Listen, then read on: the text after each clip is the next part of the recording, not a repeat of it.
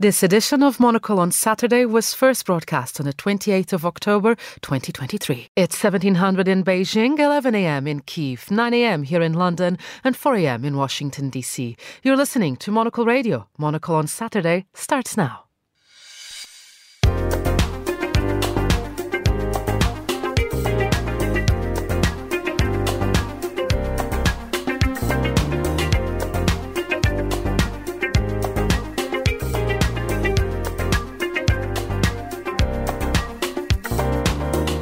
Good morning, I'm Carlota Rebelo, broadcasting to you live from Midori House in London. This is Monocle on Saturday. Coming up on today's programme, we have a leaf through the global newspapers with the journalist and broadcaster Terry Stiastny. Then, we always play with those typical gender roles and we bend them and we see that everybody feels the way they want to feel and maybe get a bit empowered by the costumes. Monocle's Alexei Korolyov visits a feminist non-binary choir to understand why and how they are taking Austria by storm. First, though, it's time for the news.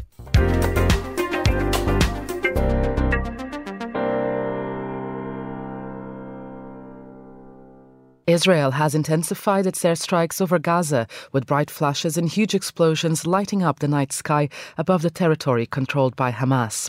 This comes after the Israeli army said that it was expanding its ground operations.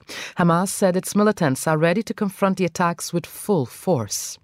The man suspected of killing 18 people and wounding 13 others in a shooting rampage in Lewiston, Maine, was found dead of a likely self-inflicted gunshot wound. It puts an end to a 48-hour manhunt that followed the most lethal episode of gun violence in the state's history. German Chancellor Olaf Scholz is making his third visit to sub-Saharan Africa in 2 years, as conflicts elsewhere highlight the growing importance of the energy-rich region. Scholz's trip this weekend will include visits to Nigeria as well as Ghana. Oil is Nigeria's single largest export to Germany, and officials are considering adding gas to the mix. And Portugal's president has blocked the privatization of national carrier TAP, citing poor transparency and doubts about the future role of the state in the airline. The government had approved the sale of at least 51% of TAP a month ago, which has already attracted interest from Lufthansa, Air France-KLM and British Airways. That's the news here on Monocle Radio. And welcome to Monocle on Saturday. I'm joined now in the studio by the author and political journalist Terry Stiastny. Good morning, Terry. Good morning, Carlota. As we just heard there in the headlines, the front pages today are dominated by the attacks that happened overnight in Gaza. What lines of the story have you picked up for us this morning? Well, yes, as you say, all of the front pages here in London are looking at this, and there's a big article in the Guardian talking about the developments overnight in Gaza. And I think one of the things that is obviously interesting is it is so hard to establish exactly what has been going on in Gaza, particularly because all of the communications have been cut off, obviously, and with bombing as well. And the Guardian here reporting that they have tried to contact loads of different aid groups within Gaza and saying that the Red Crescent, the World Health Organization, Médecins Sans Frontières, UNICEF and other aid groups said they had lost all contact with their staff, and the Palestinian phone service provider said its phone connections and internet services had also been cut off. So obviously, the people who have been reporting, obviously at great risk to themselves from within Gaza, haven't mostly been able to contact anybody to give us sort of information from directly on the ground. And obviously a lot of the reporting is coming from sources within Israel, but it's just describing, what they're calling a constant thump of detonations being heard as helicopters and warplanes flying to and fro along the seafront and people trying to travel away from the affected area. But also, interestingly, in this report here is talking about the difficulty for Israel of trying to mount this offensive, and particularly looking at their concerns about how the tunnels underneath Gaza, and obviously particularly if people are worried about where the hostages might be within Gaza. Some of them have said, who were released, that they had been taken to inside this tunnel network. How do you do that? How do you actually fight, warfare when half of the people you are trying to fight are going underground, literally? Well, and it adds as well to the complication of, Gaza has all but run out of fuel as well, and a lot of these tunnels rely on that fuel for ventilation. So, as you were mentioning, if a lot of those hostages are being held underground, then there's a whole other array of complications that the lack of fuel might impact here as well.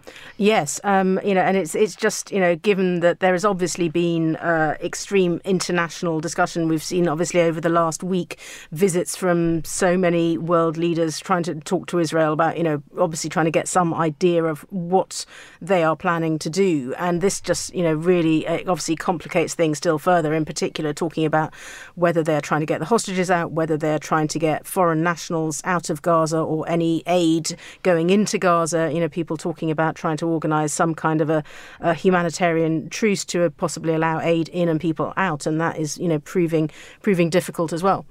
We heard from an IDF spokesman earlier this morning where he said that around 100 fighter jets bombarded Gaza overnight and 150 underground targets were hit. That is a relentless campaign overnight. And as you are pointing out the reporting here in The Guardian, it is just so difficult to understand exactly the scale of it because communications are down.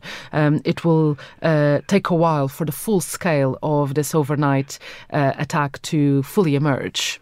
Yes, and I think, the question is very much whether is this just a prelude to a bigger attack on the ground? How far is Israel going to feel that it's able to go? Because obviously, for the last couple of weeks, we've been hearing that they're saying, well, there's going to be a full-scale invasion. And so far that has been, put off. This is not, they haven't been ready to do that, even though the defence minister here reported in The Guardian is saying Israel's own population should brace for what they're calling a protracted and gruelling full-scale ground offensive. Is this just the preparation for that, or is this, is it as far as they feel that they can go at the moment? And just on a related note here to this story, we also saw this week criticism to the United Nations Secretary General remarks towards the conflict, which he immediately corrected as saying that they were completely taken out of context. We're referring here to Antonio Guterres when he said that the attack did not happen in a vacuum. Israel has really capitalized on that in terms of, stepping up its public relations campaign and calling for his resignation, saying it was going to stop issuing visas to key UN workers. I'm just curious to hear your take as well on this and, I guess the importance of having that international monitoring accountability present here as much as possible. Yes, I think Israel is obviously trying to push its own line very strongly, and given that this has all been discussed within the UN and over the UN General Assembly, calling for a humanitarian truce, Israel was not being, reacted sort of very favourably to that. But it's interesting, internationally, they started off with quite a clear line, but international opinion is becoming more divided as this is going on. There's an interesting story here from Deutsche Welle, DW, which has been looking at Europe's reaction, the EU's reaction to this, and obviously, for the EU leaders who've been at their summit meeting in Brussels, they have been discussing this very intensively, and this report is saying, their priority was to use their collective clout to deliver humanitarian aid and push for the hostages to be released. But also this report is saying that there had been quite a lot of difference in tone between individual EU nations. So they're pointing out, they're saying, Germany has been backing Israel more closely. Olaf Scholz saying he had no doubt that Israel would follow international law, saying that Israel was a democratic state with strong humanitarian principles, and the Austrian Chancellor using similar language. But then at the same time, the Spanish Prime Minister taking a different line, which is much closer to the line of Antonio Guterres, saying that there should be an immediate humanitarian ceasefire. So, this is not just an argument about words. There's been sort of a gap between people saying, well, what's a pause? What's a ceasefire? What is the difference here? Trying to find a compromise in the language. But obviously, it's important what actually happens on the ground. And of course, staying with the European Union, one of the challenges throughout this whole month since the conflict began is, of course, there's been questions whether the European Union can pay full attention to both what's happening in Israel and Gaza and also in Ukraine. And the EU is adamant that it can, but there are some doubts over that. Yes, I mean, obviously, these kinds of big EU meetings have, when they've been talking about foreign affairs, Ukraine has obviously been their main priority, and they've been looking at, sending a lot of funding and weapons and so forth into Ukraine as well. So that has been a huge priority, and I don't think that is going to be forgotten. But I think Gaza is a more complicated situation. Obviously, this situation has been going on for a long time. Obviously, it's escalated hugely over the last few weeks, and Charles Michel here has been trying to say, well, no, we don't have double standards. We have a fundamental standard of believing in international law. But, as ever, working out what that means in the context of the Middle East is much more difficult. Let's move on now to another story that's dominated headlines over the past few weeks because of a lot of lack of decision. But finally, the United States has a speaker. Who is the new House Speaker, and what do we know about Mike Johnson? Well, it's interesting looking at the US papers this weekend. Particularly this is the New York Times. That is exactly the question they're asking: is who is our speaker? You may have sort of gone through all the list of them and thought, well, I'm not going to worry about who each one is until somebody is eventually actually voted in. And now everyone is trying to find out more about Mike Johnson, who people seem to know very little about, even in his own congressional district in Louisiana. So the New York Times, which obviously you would expect to be a little bit sceptical about, a Southern conservative, is picking up particularly on his religious views, saying he's known for placing his evangelical Christianity at the centre of his political life and policy positions. In his first speech from the chamber, it said he said, "I believe God has ordained and allowed each one of us to be brought here for this specific moment," and he was praying for divine guidance with his fellow congressmen. So that is obviously, key to who he is. He's got deep roots in the Southern Baptist Convention, talking about which church he goes to in the Baptist network, and he is being described by people here, sociologists, as a Christian nationalist. They're calling him. This is a sociologist at Indiana University, talking about traditional family structures, authoritarian social control, and they say doing away with democratic values. And, of course, he was one of the key people who didn't accept the results of the 2020 presidential election. And that's what a lot of watchers, US observers, are a bit fearful of, is that he is a speaker that is quite closely aligned with former President Donald Trump as well. Yes, I mean, which is, given his very strong religious views, that's a bit surprising in some ways. I mean, if you look at the policies that he has, opposed to abortion, opposed to same-sex marriage, opposed to homosexuality, but also, in the States, obviously, the separation of church and state is so key. But Johnson apparently says he refers to the Declaration of Independence as a creed and describes it as a religious statement of faith, and thinks his generation has been wrongly convinced that separation of church and state was outlined in the Constitution. I think a lot of people would not be agreeing with that.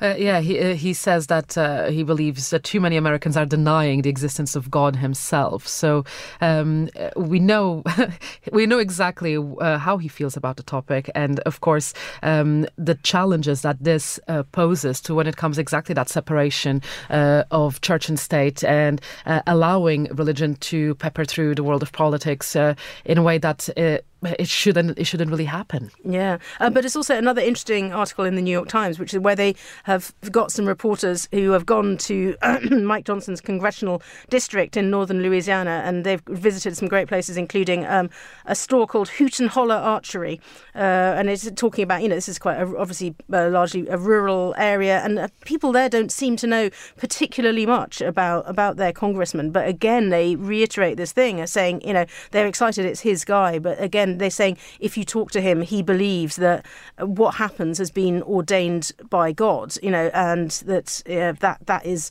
a sort of fundamental tenet of his belief. They say he comes across, he will tell you he's never surprised by God's ordinance, and he means that, and that obviously they're hoping that this will kind of put northern Shreveport in Louisiana on the map, and thinking that they hope that they will get an improvement in their economy, saying 22% of the district lives below the poverty level. They're looking for more investment in their town, in the Air Force Base and things like that. And so they're hoping that they will no longer be, as they describe it, at the bottom of the barrel. Well, at least the House now has a speaker, and a lot of the issues that have been on pause over the past, 20 days or so can finally be resolved. One of them being, of course, requests for supplemental aid to both Gaza and to Ukraine. Well, yes, but the question is, is this somebody who is going to want that? And, he is obviously the new speaker. At least there will be decisions made, but that may not be the decisions that Joe Biden and the Democrats would like to see happen. Now, let's change tone here a bit, because another story that you've picked up, and this is in the Times here in London, it's about an attempt to keep, an Arab-Israeli orchestra and musical academy alive. Tell me a bit more about this story. Yes, perhaps there's a bit of hope in this. And of course, Daniel Barenboim very famously founded the Divan Orchestra, the West East Divan Orchestra, and he, with his son, who is now running it, also have an institution which they founded alongside Edward Said, who is, of course, Palestinian, which is a conservatoire based in Berlin, which teaches music to young musicians who are coming mostly from the Middle East and North Africa. And the Times has a long interview with Michael Barenboim, Daniel Barenboim's son, who is now in charge of running it. And, he's talking really about how wonderful it is that people coming together to study music, says they do make friends across the great divides with people they would otherwise never meet. And their philosophy is encountering the other in equal terms and playing music together and studying together. They hope that will bring these Israeli and Arab musicians closer. And it was interesting. They had the orchestra, but in order to have the orchestra continue to function, they weren't getting the talented young people through, and they had to create the academy in order for them to learn music to the standard and to be able to play the kind of music that they wanted to do. But he does admit in this, Michael Barenboim, that it is becoming more difficult. I mean, he's talking about when the orchestra played in Ramallah and in 2005, Israeli kids playing on the West Bank, and he says, sadly, today you can't imagine it ever happening again. That's tragic. But then they're also saying that they got this sense of despair among their students at the moment, given what is happening in the Middle East. And they're having to comfort people who are bursting into tears, who need time to process it.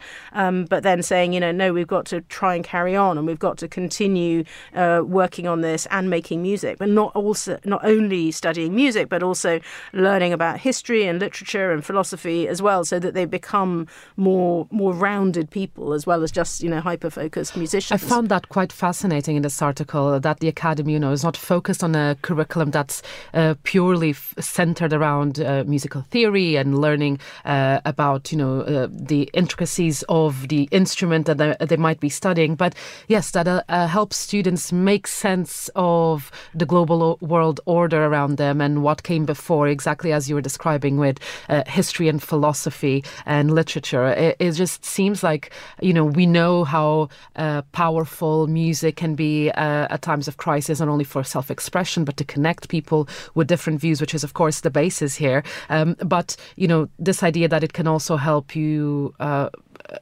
help form you as a human being is quite a powerful thing. Yes, it's really interesting. I came across somebody recently who had exactly that. He had studied classical music so much and to such an extent that he sort of, after a few years, realised that he hadn't never studied anything else and wanted to go to university to study other things, politics and history, precisely because he felt that studying music so intensively had left him with real gaps in his knowledge. And he then carried on doing doing both and making music professionally, but wanted to fill in those gaps. Well, Terry, stay with us, and we're going to stay more or less in the world of music, because much to everybody's surprise, a progressive non-binary choir called Schmusicor, the Kissing and Cuddling Choir, is making waves in conservative Austria. They are performing in villages and small towns across the country while also maintaining a noticeable presence in Vienna. Well, Monocle's Alexei Korolyov spoke to the founder of the choir to find out what life is like outside the capital for unorthodox touring musicians. Passeranno primavere, giorni freddi e stupidi da ricordare, maledetta non si perse a non dormire, a te fa l'amore. Very good, thank you. So my name is Verena Giesinger, and I am the founder, leader and conductor of Schmusicor. It wasn't really my plan to found it. In the year 2014, I just wanted to sing in a choir myself, and I didn't quite find one that I thought was fitting to me or what I was looking forward to. I thought I will just start singing with my friends in my bedroom at that time. It was really like in a shared flat. I was just with 4 or 5 people starting, and rumors spread really quickly that there is something new happening. I think that was actually the moment when Schmusicor became Schmusicor. And within a few months, there were more and more people coming. We had to move into an art studio and started rehearsing there. And in 2015, we sang our first concert in Austria, and it just exploded. And we are now up to 45 voices doing concerts all over Austria and also now in Italy. Lavinia Lana, a Vienna-based visual artist, is one of those voices. I come from a music background, like I used to sing in the family and also was part of a choir. So I did some research and waited for this open call of Schmusicor 7 years ago, and luckily I was chosen. What did you have to sing? What did you have to do in the audition? They didn't tell us what we should prepare, so I was quite nervous, I would say. And then as soon as I entered the room with all the other singers and applicants, it was clear that this was already at that time a safe space where you didn't have to worry about anything. And we sang Natural Woman, the song that we still have in our program right now. And I still love to sing it even after 7 years.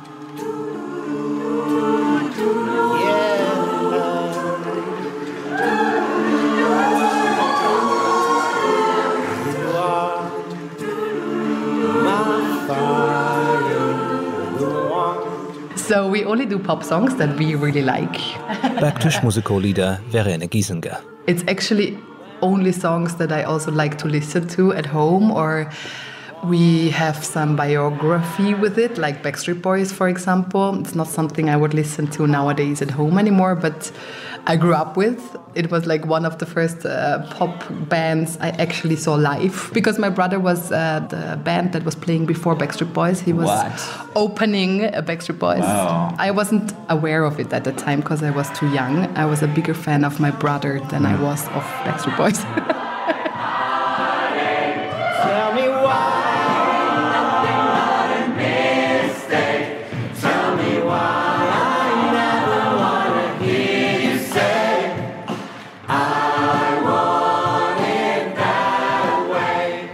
With its colourful costumes and its repertoire of pop classics like I Want It That Way, the choir was bound to become a success in major cities, especially in liberal Vienna. But what about the rest of the country? People in the Austrian countryside can be notoriously conservative.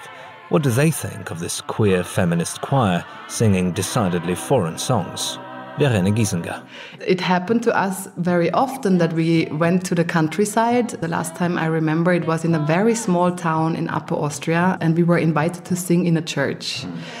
And we like to sing in churches because the acoustics are amazing, and I think it's a space that I would really like to re-own and take those amazing architectural spaces back. And we went to this village with our costumes. At that time, they were very pompous, like very big and colorful. And we always play with those typical gender roles, and we bend them, and we see that everybody feels the way they want to feel and maybe get a bit empowered by the costumes. So we went there very self-confident and felt like in the best version of ourselves and entered this small village. And in the beginning, I didn't notice how many weird glances we get. Like, people looked at us and were quite skeptical. They were watching us and they were not really agreeing with what we looked like. But in the concert itself, it usually always happens that we get everyone to love us till the end. You can feel it for the first 2, 3, 4 songs that they're skeptical, but usually latest when I start speaking to them, actually. And they're like, okay, maybe they're not so weird as I thought. So the concert turned out to be super nice and very beautiful. But afterwards, we went to one of those typical restaurants in Austria, you know, that are like really... Gasthaus. They're so conservative. When I entered this Gasthaus, there was an older guy coming out and he said like, yeah, I really like the way you were singing and performing. But why? And he was like really aggressive. Why do you have to dress like this?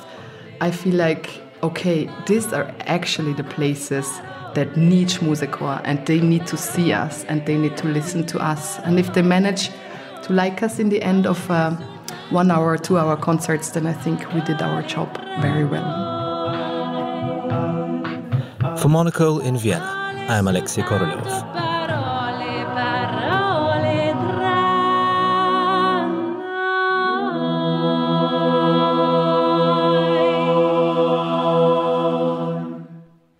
And my thanks to Alexei Korolyov. Still with me here in the studio is Terry Stiastny. Terry, what a lovely report there by Alexei. Quite nice to hear a bit of the music there as well from the choir. It made me want to ask you about any memorable concerts that you may have been to that this piece might have reminded you of. Yeah, not a similar kind of concert. It mostly made me want to go to a Gasthaus and eat some schnitzel. I'm feeling really hungry now, partly at the end. But yeah, I remember going to a fantastic concert on the South Bank where they had a screening of a new print of Metropolis, of the Fritz Lang film, silent film. And they played it, you know, not just with a sort of keyboard as you might have had in the old days, but with a full orchestra there on the South Bank. And it was absolutely fantastic having this amazing film and having, you know, the live orchestra playing a soundtrack that matched, you know, the film. And so that was a really great experience. It really tells you and shows you the power of music. And you have seamlessly given us a link to the last story of our newspaper review today, which of course is all about film and the return of the intermission. Yes, that's right. That was fortunately, you know, quite a short film, so you didn't need an intermission. But this story in The Guardian saying here, UK cinemas are hailing the return of intermissions because there are now so many long 3-hour plus films, including Martin Scorsese's Killers of the Flower Moon, which particularly has prompted this. And so, you know, because people are saying that this is too long, I can't manage to watch all this film without needing a break for the loo or an ice cream or something. So they're bringing back the intermission. And I remember, you know, I think it's a long time. It says here it was the early 80s when you last in the UK generally had an intermission. I remember going to see the director's cut of Lawrence of Arabia, which they had redone again, you know, big cinema, Leicester Square, and then about halfway through that, it's very, very long. It's the really long version of Lawrence of Arabia. They did have an intermission and, you know, came up in big letters on the screen and you could go and have a break and stretch your legs. And I think, you know, for a film like that, as long as you put your intermission in the right place, I think that's possibly quite a good idea and people might like that. And now, of course, one of the first things that I thought about when reading this story is how different it is culturally, because I was quite surprised when I first moved to the UK, because in Portugal, where I'm from, intermission is still something that we have in cinemas. And I remember the first time I went to a cinema here in London, I can't remember which movie it was, but just being throughout the film thinking, wow, this is really long. When is the intermission? And then, of course, the film just ended. It's like, oh, okay, is this something that just happens in this particular movie theatre that I picked, or is it a UK thing? And then I discovered that the UK traditionally does not do intermissions. But I don't know, I think I'm quite an advocate for it. Of course, if it's a short film, maybe it doesn't justify, but it helps you avoid leaving the movie at the wrong time, and you can stretch and go to the bathroom and maybe get more popcorn or a drink. I don't know. Yes, I think it's quite a good idea. So I went to see, you know, Past Lives, which was quite a short film recently, and even in that film, people were just constantly getting up, going out, getting a drink, coming back again, getting some food. It's like, it's not your house. Sit down and watch the film, please. But if you had a set time when you could get up and go and get a drink or something, then probably you would stop people going in and out or checking their phone or doing other things. And like maybe you'd say, these are the rules. Wait for the right moment. It would be easier to stick to them because then okay, there's a break coming. I can do all of those things in about 45 minutes or an hour from now. Yeah, but I think the trouble here for the cinema is that they realise they've had lots of people coming back to the cinema, but they realise they are fighting against streaming and being able to pause things and stop when you want to. And I think that's the problem. People don't expect not to be able to pause something and go away and come back to it. And it's keeping that long attention, which can be quite difficult. And there is, of course, an element here, particularly with this Scorsese movie and, the big films that are made for you to watch in these big screens with the sound system, with everything that makes cinema so wonderful and magic that, if it's going to be 3.5 hours long, people will need a bathroom at some point. Yes. I mean, I think there's, the argument that is discussed here in this article is, should films just have a tighter edit? Should they be a bit shorter? But then Martin Scorsese had been defending his film and he's saying, well, look, if you can sit in front of the TV and watch something for 5 hours, you can watch theatre for 3.5 hours, give cinema respect, and you should respect kind of the duration of these big films. But kind of he would say that because it's his film. Well, hopefully an intermission will make it easier for everyone to watch it. Terry Stiastny, thank you very much for joining us. And that's all for Monocle on Saturday. My thanks to our producer and studio engineer, Mariella Bevan. Monocle on Saturday will be returning next weekend. I'm Carlota Rebelo. Thank you for listening.